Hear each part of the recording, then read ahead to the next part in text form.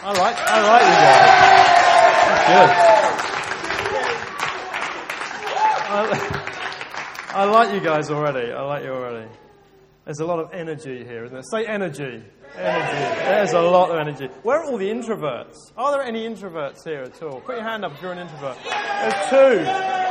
Let's give these introverts a round of applause. How are you surviving?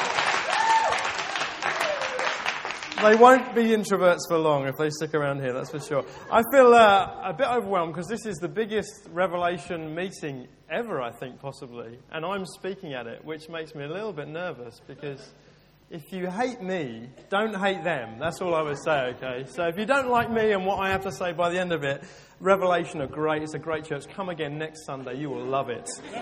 It'll be even better than this week. My name's Simon. As I said, Steph said, it's a really annoying lead here. Okay. Steph says I come from Bedford, lead a church there, and I've brought my lovely wife Caroline down and a team. If you're with me on coming from the King's Arms, I want you to stand up real quick. Let's welcome these guys and give them a round of applause.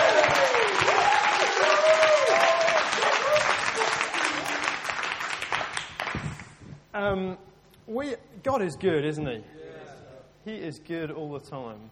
And He is on the move across the nation and across the nations. We've just been seeing some great stuff. We had a guy come for the first time a couple of months ago. And he turned up and during the service someone had a word of knowledge. And they said, there's someone here with neck pain. And we just feel like God's going to do something this morning. So this guy stood up and responded to that. He had had neck pain for 10 years. He'd been hit in the spine 10 years previously and had been continual pain for 10 years. The doctor said, there is nothing we can do for you. It was just in continual pain the whole time. Someone prayed for him. The guy standing next to him prayed for him, and instantly the pain left and he was totally free, and he's been completely healed ever since. I spoke to him the other day. He said, I'm completely free. Isn't that good? Isn't that good? Enjoy that? Last Sunday we had a lady come. And 11 years previously, she was driving in her car. She'd had major concern about her daughter. And as she was driving in her car, an audible voice said, your daughter is going to be fine. She wasn't a Christian. She didn't believe in God. She believed in a higher power. And so for 11 years, she's been calling this voice a higher power. Her daughter was, in fact, fine with a serious condition that she was concerned about. Last Sunday, she came to church. For the fourth time, she'd come to King's Arms 4 weeks in a row.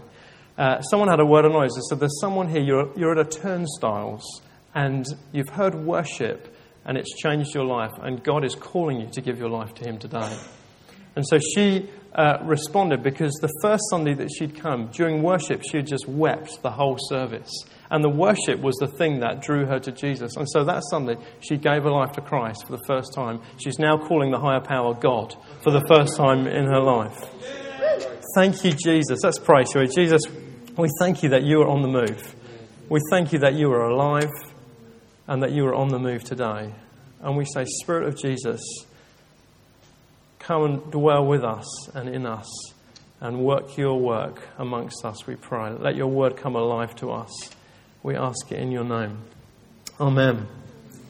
I've entitled this talk, Heavenly Avalanche. You know, when an avalanche starts, it starts with often a very small sound. Sometimes a shout, sometimes a tree branch breaking. It's enough to start a mighty move of snow and ice down a mountain. A small sound starts that thing. And you know, when Jesus died on the cross, He cried out, "It is finished." And if you like, it was like a heavenly avalanche was launched at that point. The power necessary for everything that we see Jesus doing today was released in that moment. The same power that raised Christ from the dead was released and is still at work in us today. And so Jesus, when He was on the earth, commissioned the disciples. 3 times He told them, He said, preach the kingdom, cast out demons and heal the sick. And that was His commission. And I don't know about you, but I think we should be doing what Jesus told us to do. Anyone agree with me? Even the introverts agree with that, you see. We should be doing what Jesus told us to do. But so much of the church, I think, doesn't actually do what Jesus told them to do. And I haven't for many years of my Christian life. But I feel this stirring that we should be doing what Jesus told us to do. We should be joining in with this heavenly avalanche that is going on. And Jesus said, "As the Father sent me, so I send you."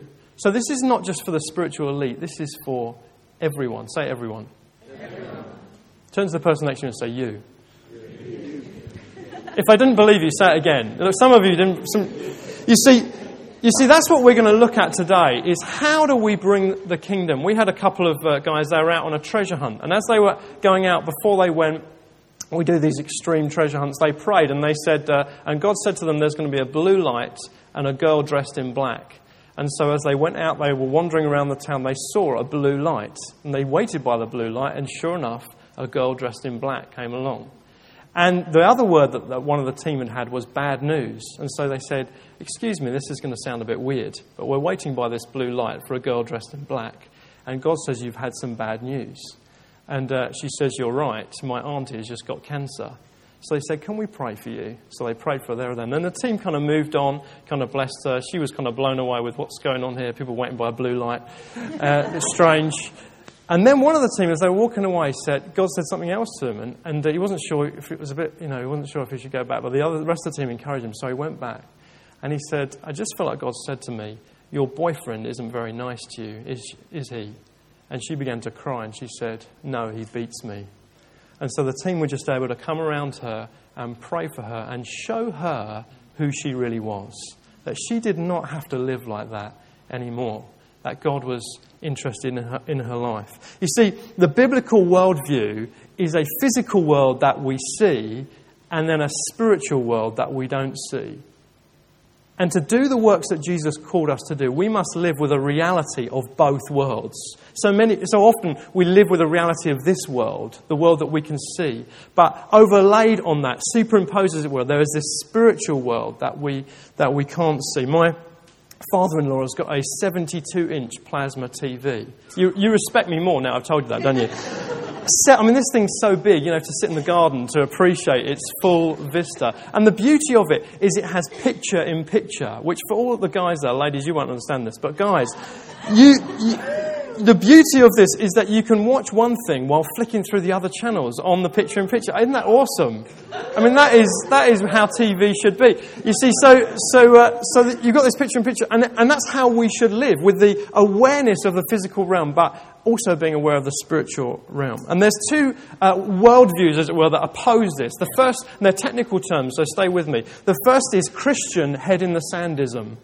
And Christian head-in-the-sandism is the belief that it's a technical term, I understand, but it's the belief that if I just ignore the spiritual world, if I just keep my head in the sand, it will go away. It will just leave me alone. And it won't. It's a naive view. And I urge you, stop it. If that's you, stop it. Because Jesus did not live with his head in the sand. He dealt with the physical, so sometimes he would heal the sick, and they were just sick. And other times, he would heal the sick, and it was said he drove out a spirit of infirmity. So it can be the same thing, physical world, but a spiritual worldview. Both were going on. And then there's the other worldview, which resists the worldview that we're talking about today. The other worldview is Christian annoying super-spiritualism. And Christian annoying super-spiritualism is this. It's where everything has got a demon behind it. And you will have met people like this. You cough and they try and cast it out of you. You sneeze and they ask you to tell you about your father.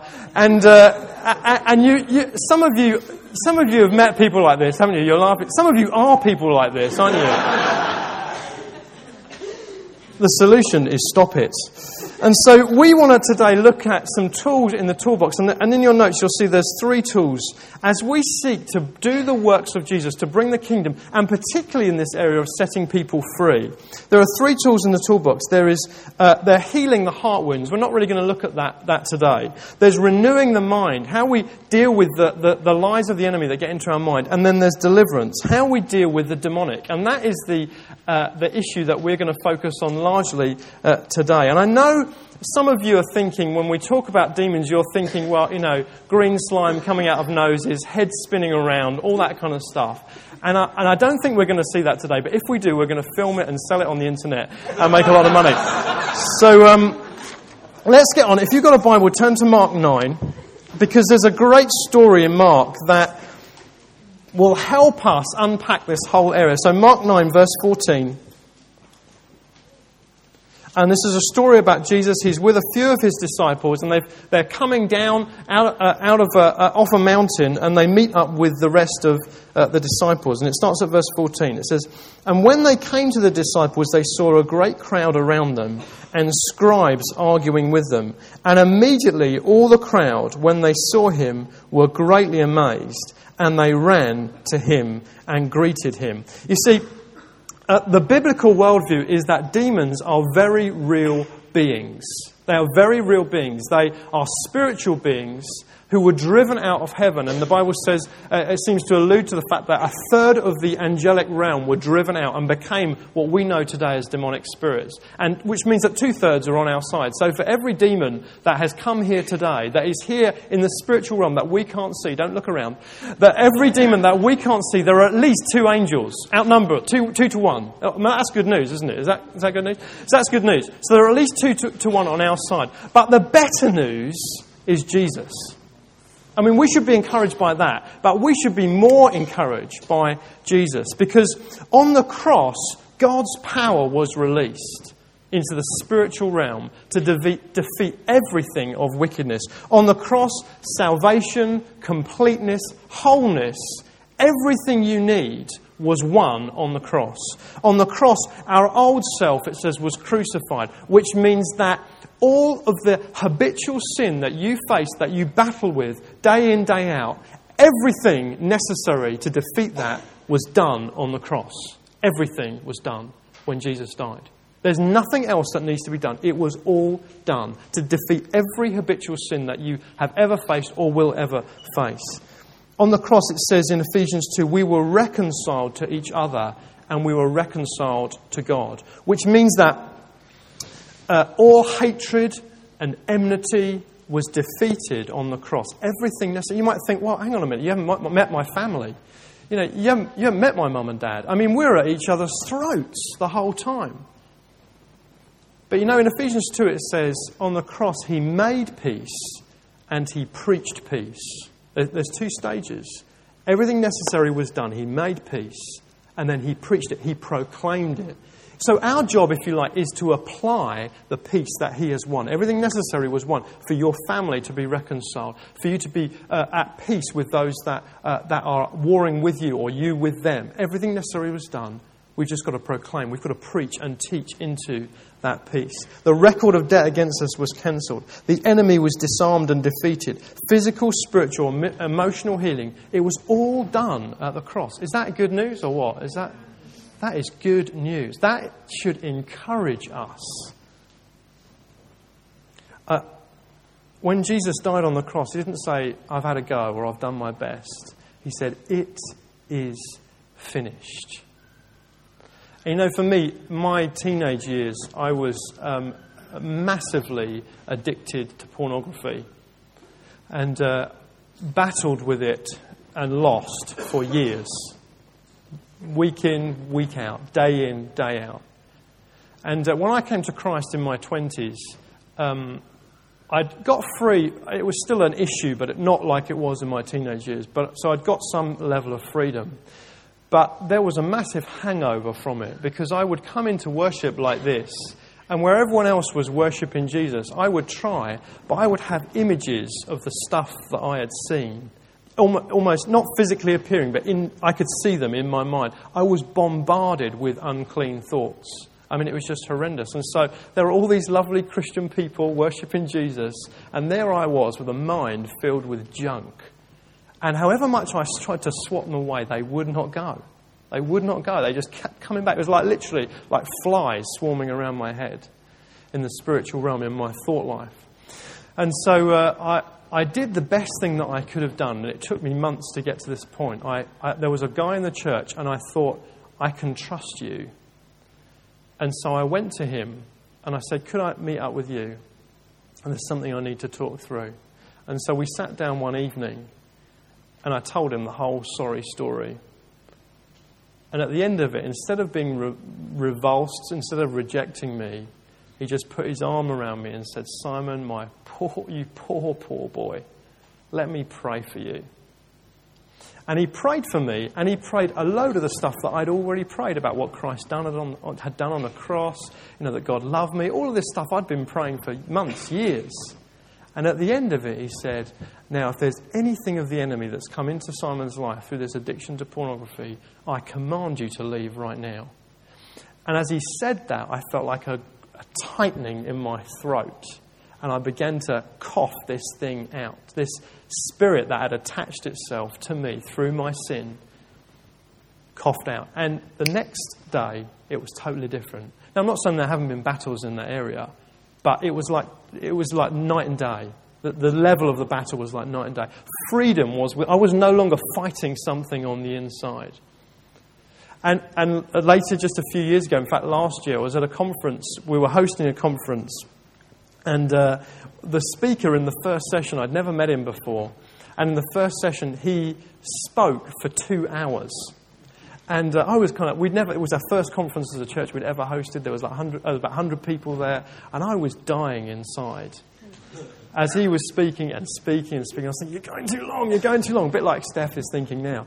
And so I was dying on the inside. And so the next night, as I put the tape recorder on him, I said as a joke, this thing is good for 2 hours. You can talk for as long as you like.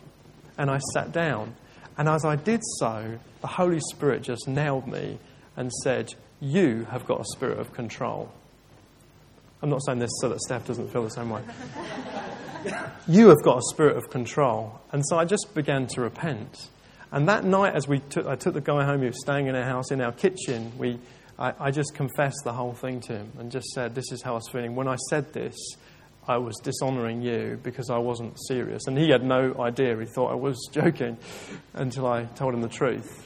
And we had to work that out as well. But anyway, and so he just put his hand on me and just prayed for me. And immediately I had this tightness in my chest. And this demonic thing of control was broken and just came out. You see, when you come into the light, some of you will have issues that you are warring day out, day in.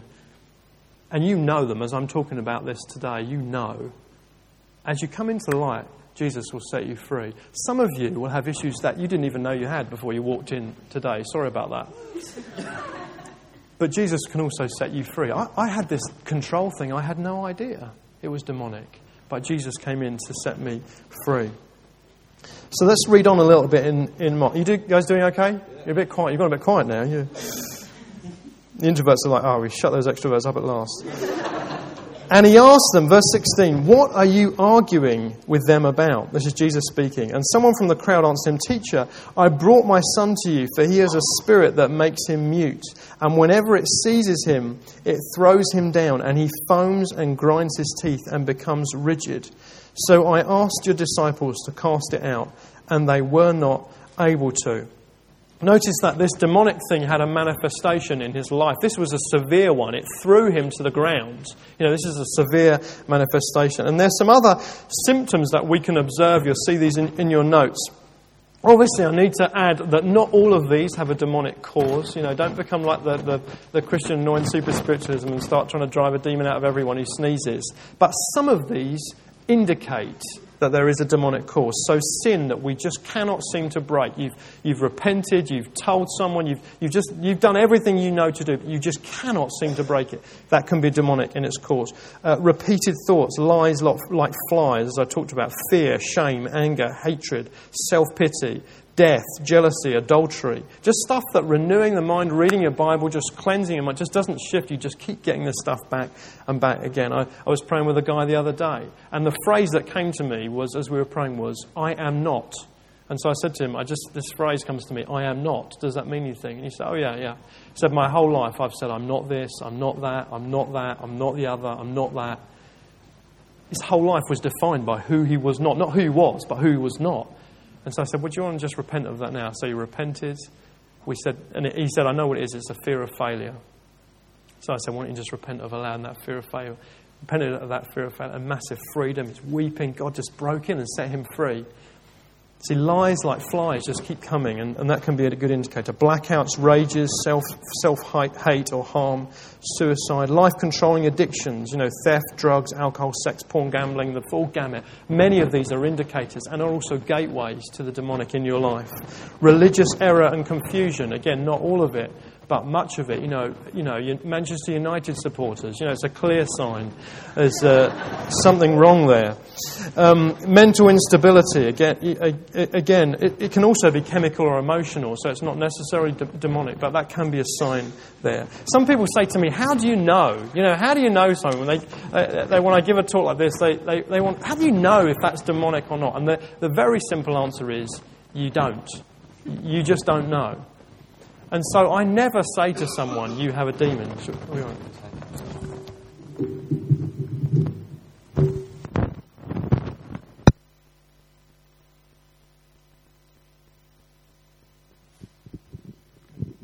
I never say to someone, you have a demon of this or that. I find it, some people run around doing that, and it's very antisocial. And so I tend not to do that. Instead, what I would say, if they say, I've got this issue, do you think it's demonic? I'd say, well, let's pray. And what I do is I pray. I don't ever use the word demon apart from when I'm doing a talk like this. What I'll do is I'll just pray for people and I'll say, now, if there's any spiritual oppression, anything from the enemy in this person's life, I command you to leave right now. And sooner or later, it will show itself and leave. You might find that helpful. Let's read on a little bit in Mark, shall we? Verse 19. And he answered them, O faithless generation, how long am I to be with you? How long am I to bear with you? Bring the boy to me. And they brought the boy to him, and when the spirit saw him, immediately it convulsed the boy, and he fell to the ground and rolled around, foaming at the mouth. And Jesus asked his father, how long has this been happening to him? And he said, from childhood. It has often cast him into the fire and into water to destroy him. But if you can do anything to help, or have compassion on us and help us. And Jesus said to him, if you can, all things are possible for one who believes. Immediately the father of the child cried out and said, I do believe, help my unbelief. So that again, when the demonic comes into the presence of God, into the presence of Jesus here, it exposes stuff and you see things.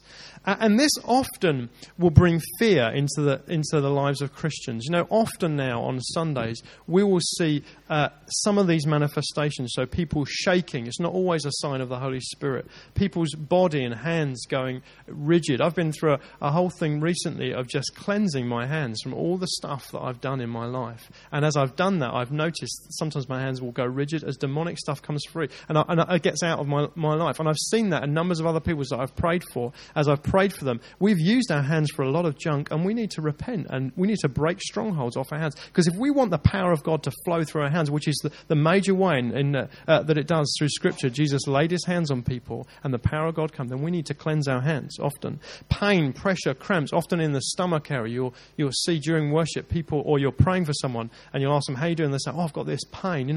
It might be last night's dodgy lasagna, or it might be an indicator there's something demonic going on. Thoughts like, shut up, I'm not coming out, you don't know what you're doing, get out of here, run, there's too many of us, all those kind of things. Often people will get these bizarre thoughts that they think, I didn't even realize I was thinking that a few minutes ago.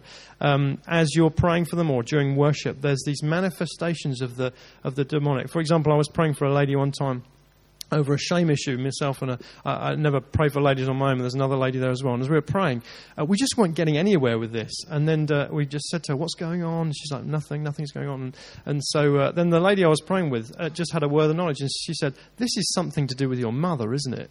And then a whole memory came back of an issue that she'd had with her mother concerning the shame that had come into her life. And so we prayed for her, and there was massive freedom came out of this thing. Suddenly we went from nothing happening to major freedom in this lady's life. And at the end of it, we said, had you any clue about this thing with your mother? And she said, oh yeah, all the way through the time we were praying, I had the thought, this is to do with my mum. But then another thought came, said, no, that's irrelevant.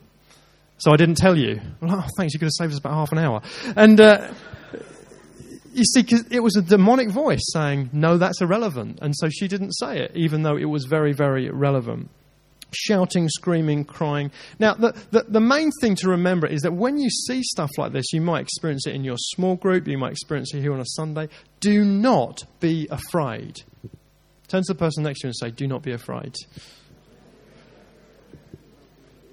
Do not be afraid. Because, and I tell you why, the enemy's number one strategy is to stay silent and to stay hidden and to stay in your life. He knows that as soon as he is exposed, as soon as something comes to the surface, then freedom is just around the corner.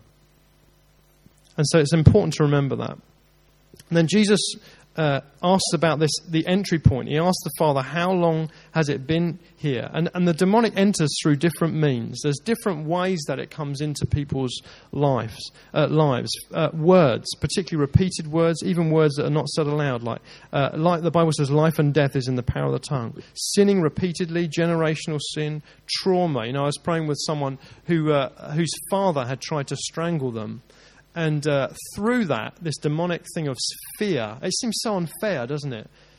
But the enemy is not fair in the way that he operates. And so as they were, through this traumatic thing with their father, where he was trying to strangle them, fear had entered their life and had dominated their life from that point. And when that was exposed and broken, they were completely set free. Occult involvement, of course, and then curses. And then Jesus is looking for faith. In 9:23 it says, if you can, everything is possible for him who believes. And the Father explained, I do believe, help my unbelief, which is like the lowest level of belief that kind of registers. The needle was barely flickering on the bottom of the scale, but it was enough.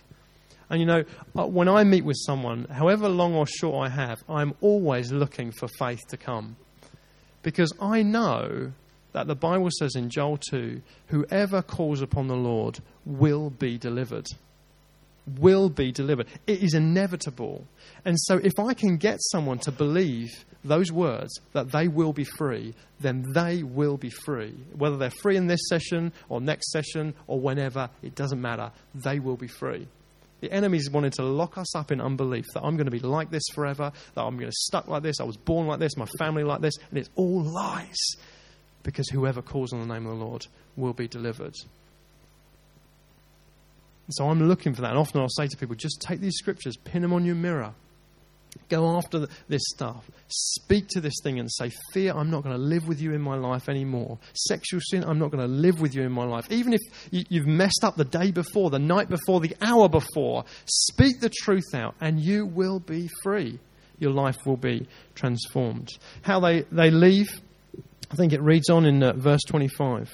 And when Jesus saw the crowd coming, running together, he rebuked the unclean spirit, saying, you mute and deaf spirit, I command you, come out of him and never enter him again. After crying out and convulsing him terribly, it came out, and the boy was like a corpse. So many of them said, he's dead. But Jesus took him by the hand, lifted him up, and he arose. Demons leave mostly through the breath. The word in the original language, spirit, is the same as breath. And I've noticed and observed that they often come out through the breath. So coughing is the most common way. So if you've got a cough here, I'm sorry. But coughing is the most common way that they come out of people. Vomiting sometimes, which is very unpleasant. But it's rarely food, it's often phlegm. And often as the presence of God comes, people will just expel this stuff. They come out through the breath. Screaming, shrieking, roaring, sometimes it's all a bit noisy. I just tell them to be quiet and get out. Sighing. I had some parents come to me once and they had a son who was about 5. And he would just get so angry, he would go rigid. Literally, his mother could pick him up like a plank of wood. He was rigid with rage. And they talked to him, they had counselling for him. Nothing worked. And he's 5-year-old and he's dominating his family with this rage. It just would come over him and he would be rigid with rage. Literally, sometimes on the pavement outside the house on the way to school, he would just go as stiff as a board. Rage, shaking in rage. And so I never prayed for kids while they were away, but we went over to their house. And as a family, his mum, his dad and me, we just prayed. We laid hands on this boy in his sleep and we prayed. And nothing seemed to happen apart from midway through, he just let out a little sigh. Just as if he was rolling over in his sleep. The next morning, he was totally changed. He was never the same again. He never went into those rages again. God totally set him free.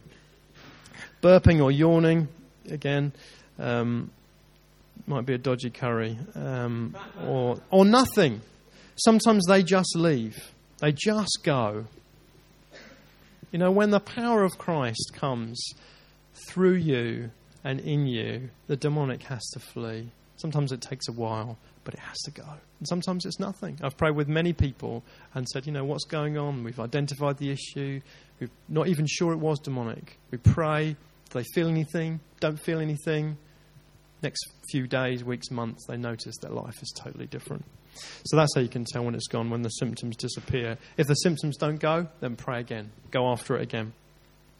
Then lastly, just in your notes, you'll see a bit called the 5 R's, a framework for freedom from spiritual oppression.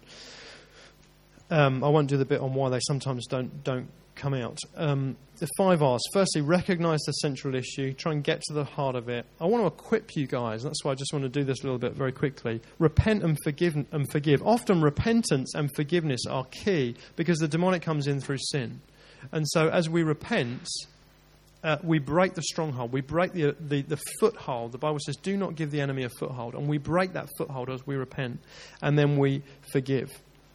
Anyone who's sinned against us, unforgiveness is one of the biggest barriers to the demonic leaving. And so as we forgive, we set people free and we get ourselves free. And then to renounce it, just renounce that lifestyle. Start living in a different lifestyle. Start saying, I'm not going to live like this anymore. I renounce you. Even if you think, well, I might do this again tomorrow. Doesn't matter. Keep on renouncing this until your life changes. And reject it, the demonic oppression. Command it to leave in Jesus' name. I always get the person who I'm praying with to say this themselves. Because so often they think I'm going to come and wave a magic wand or put my hands on them and something's going to happen. But I want them to understand that they are not a victim anymore. That they are conquerors through Christ.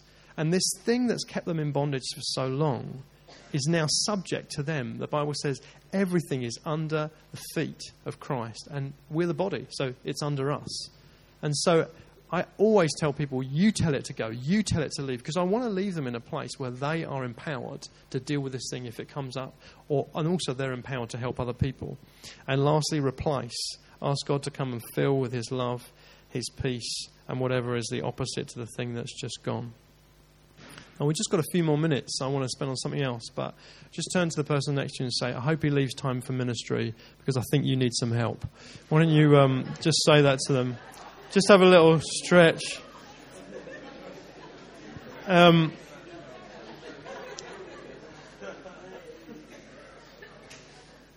So just this last section, which we'll do quickly because we do want to leave time for prayer, is renewing the mind, dealing with ungodly beliefs. And I wanted to do this because this is such a key, I believe, to getting people free, is actually starting to deal with the lies that the enemy has sown into our lives over a lifetime. Ungodly belief is any belief, decision or attitude or agreement that does not agree with God, his word, his nature or his character.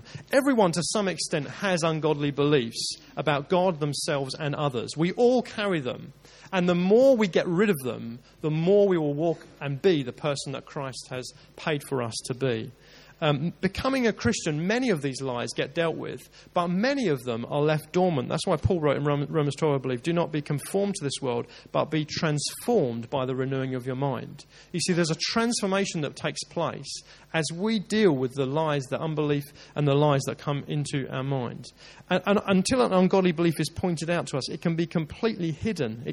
We can be completely oblivious until someone else points it out to us. And so, for example, my situation was where the story I told you at the beginning about the control thing. My ungodly belief was, as leader of this church, I need to control this environment for everyone else's benefit.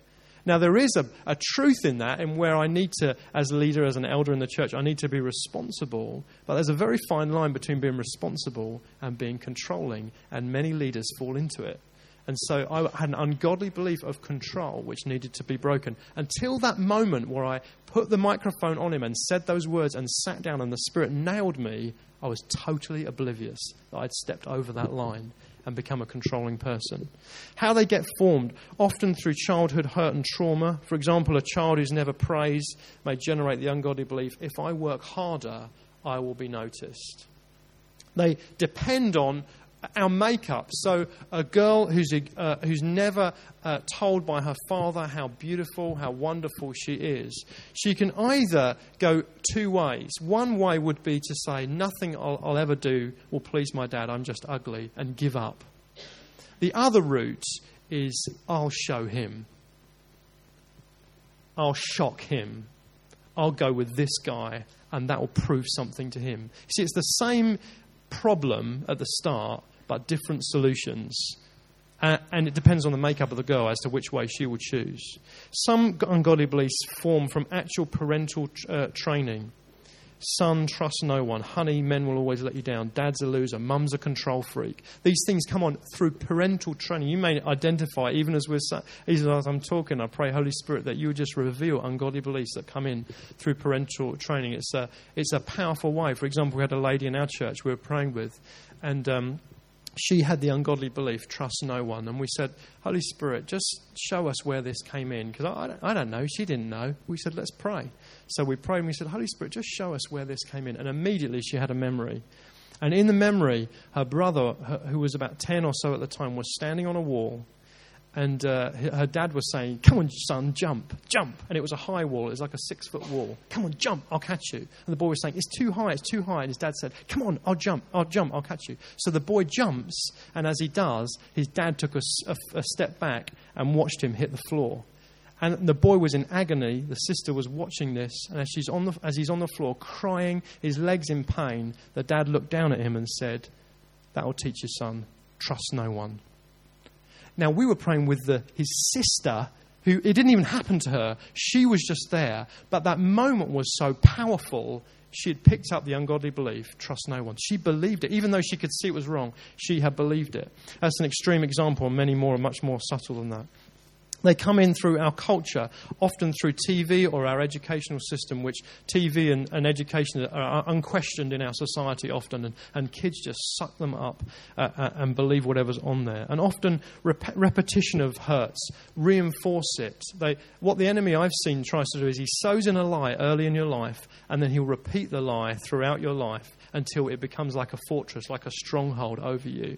So we almost become sensitive. So, for example, if you've been rejected as a child, you start to look for rejection. And you notice rejected people often get rejected. They're almost looking for rejection because it's become like a stronghold over their lives. And the enemy loves to just build up the brick wall in that same area. So just a few examples. I won't go through all of these. But rejection, I don't belong. No one cares about me. I'll always be lonely. Trust no one. Guilt and shame. I've been too bad to receive anything from God. Even God can't change me. There's a praying with a girl just this Sunday gone, and her ungodly belief was, I'll never be good enough for God. Now, in a sense, that's true. But it was a lie, because what Christ has done was enough for her. But she didn't believe that somewhere deep down in her heart. Identity issues. I should have been a boy or a girl. Men or women have it better. Real men don't or do this. Safety, I must be guarded or people will use it against me. Hide emotions or feelings or people will think you're weak. That's a massive one, particularly for guys in our culture. It's a huge one. Being open means that you get hurt. Relationships, I'll never have friends. Friends will always let you down. Trust friends only so much. You can only count on family. Or God. God's too busy to be interested. I'll never do enough to please him. God has let me down. God only wants me for what I can do. There's one under performance as well, which many people believe, if I'm busy, then I'm valuable to God. Keep myself busy because busy people have value. That is a lie. You have value because of who God says you are, not because of what you do. We need to get free from that stuff. And so how do we get free? Just on the last page. Identify the ungodly belief. Ask questions until you've identified it. Write it down. Often when we write down the ungodly belief as we're praying with someone or as it's been exposed in our own heart, it's worth writing it down, because when we sit in the cold light of black on white, suddenly we realise how ungodly it is. You know, until you see it in that point, you know, if you knew it was ungodly, you wouldn't have believed it. It's only when you see it and the Holy Spirit identifies it, then you start to realise how ungodly it is.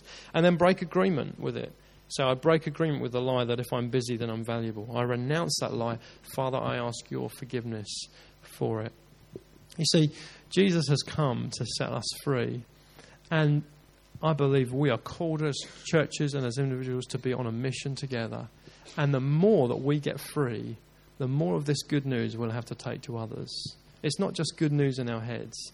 It suddenly becomes good news in our hearts. We suddenly are equipped to bring freedom to a dying and broken world out there that is desperate for this stuff. It's desperate for a real encounter with a living God that sets them free. I mean, I hear so many stories, so much pain. And God wants to set his church free so that we can carry this message of freedom wherever we go.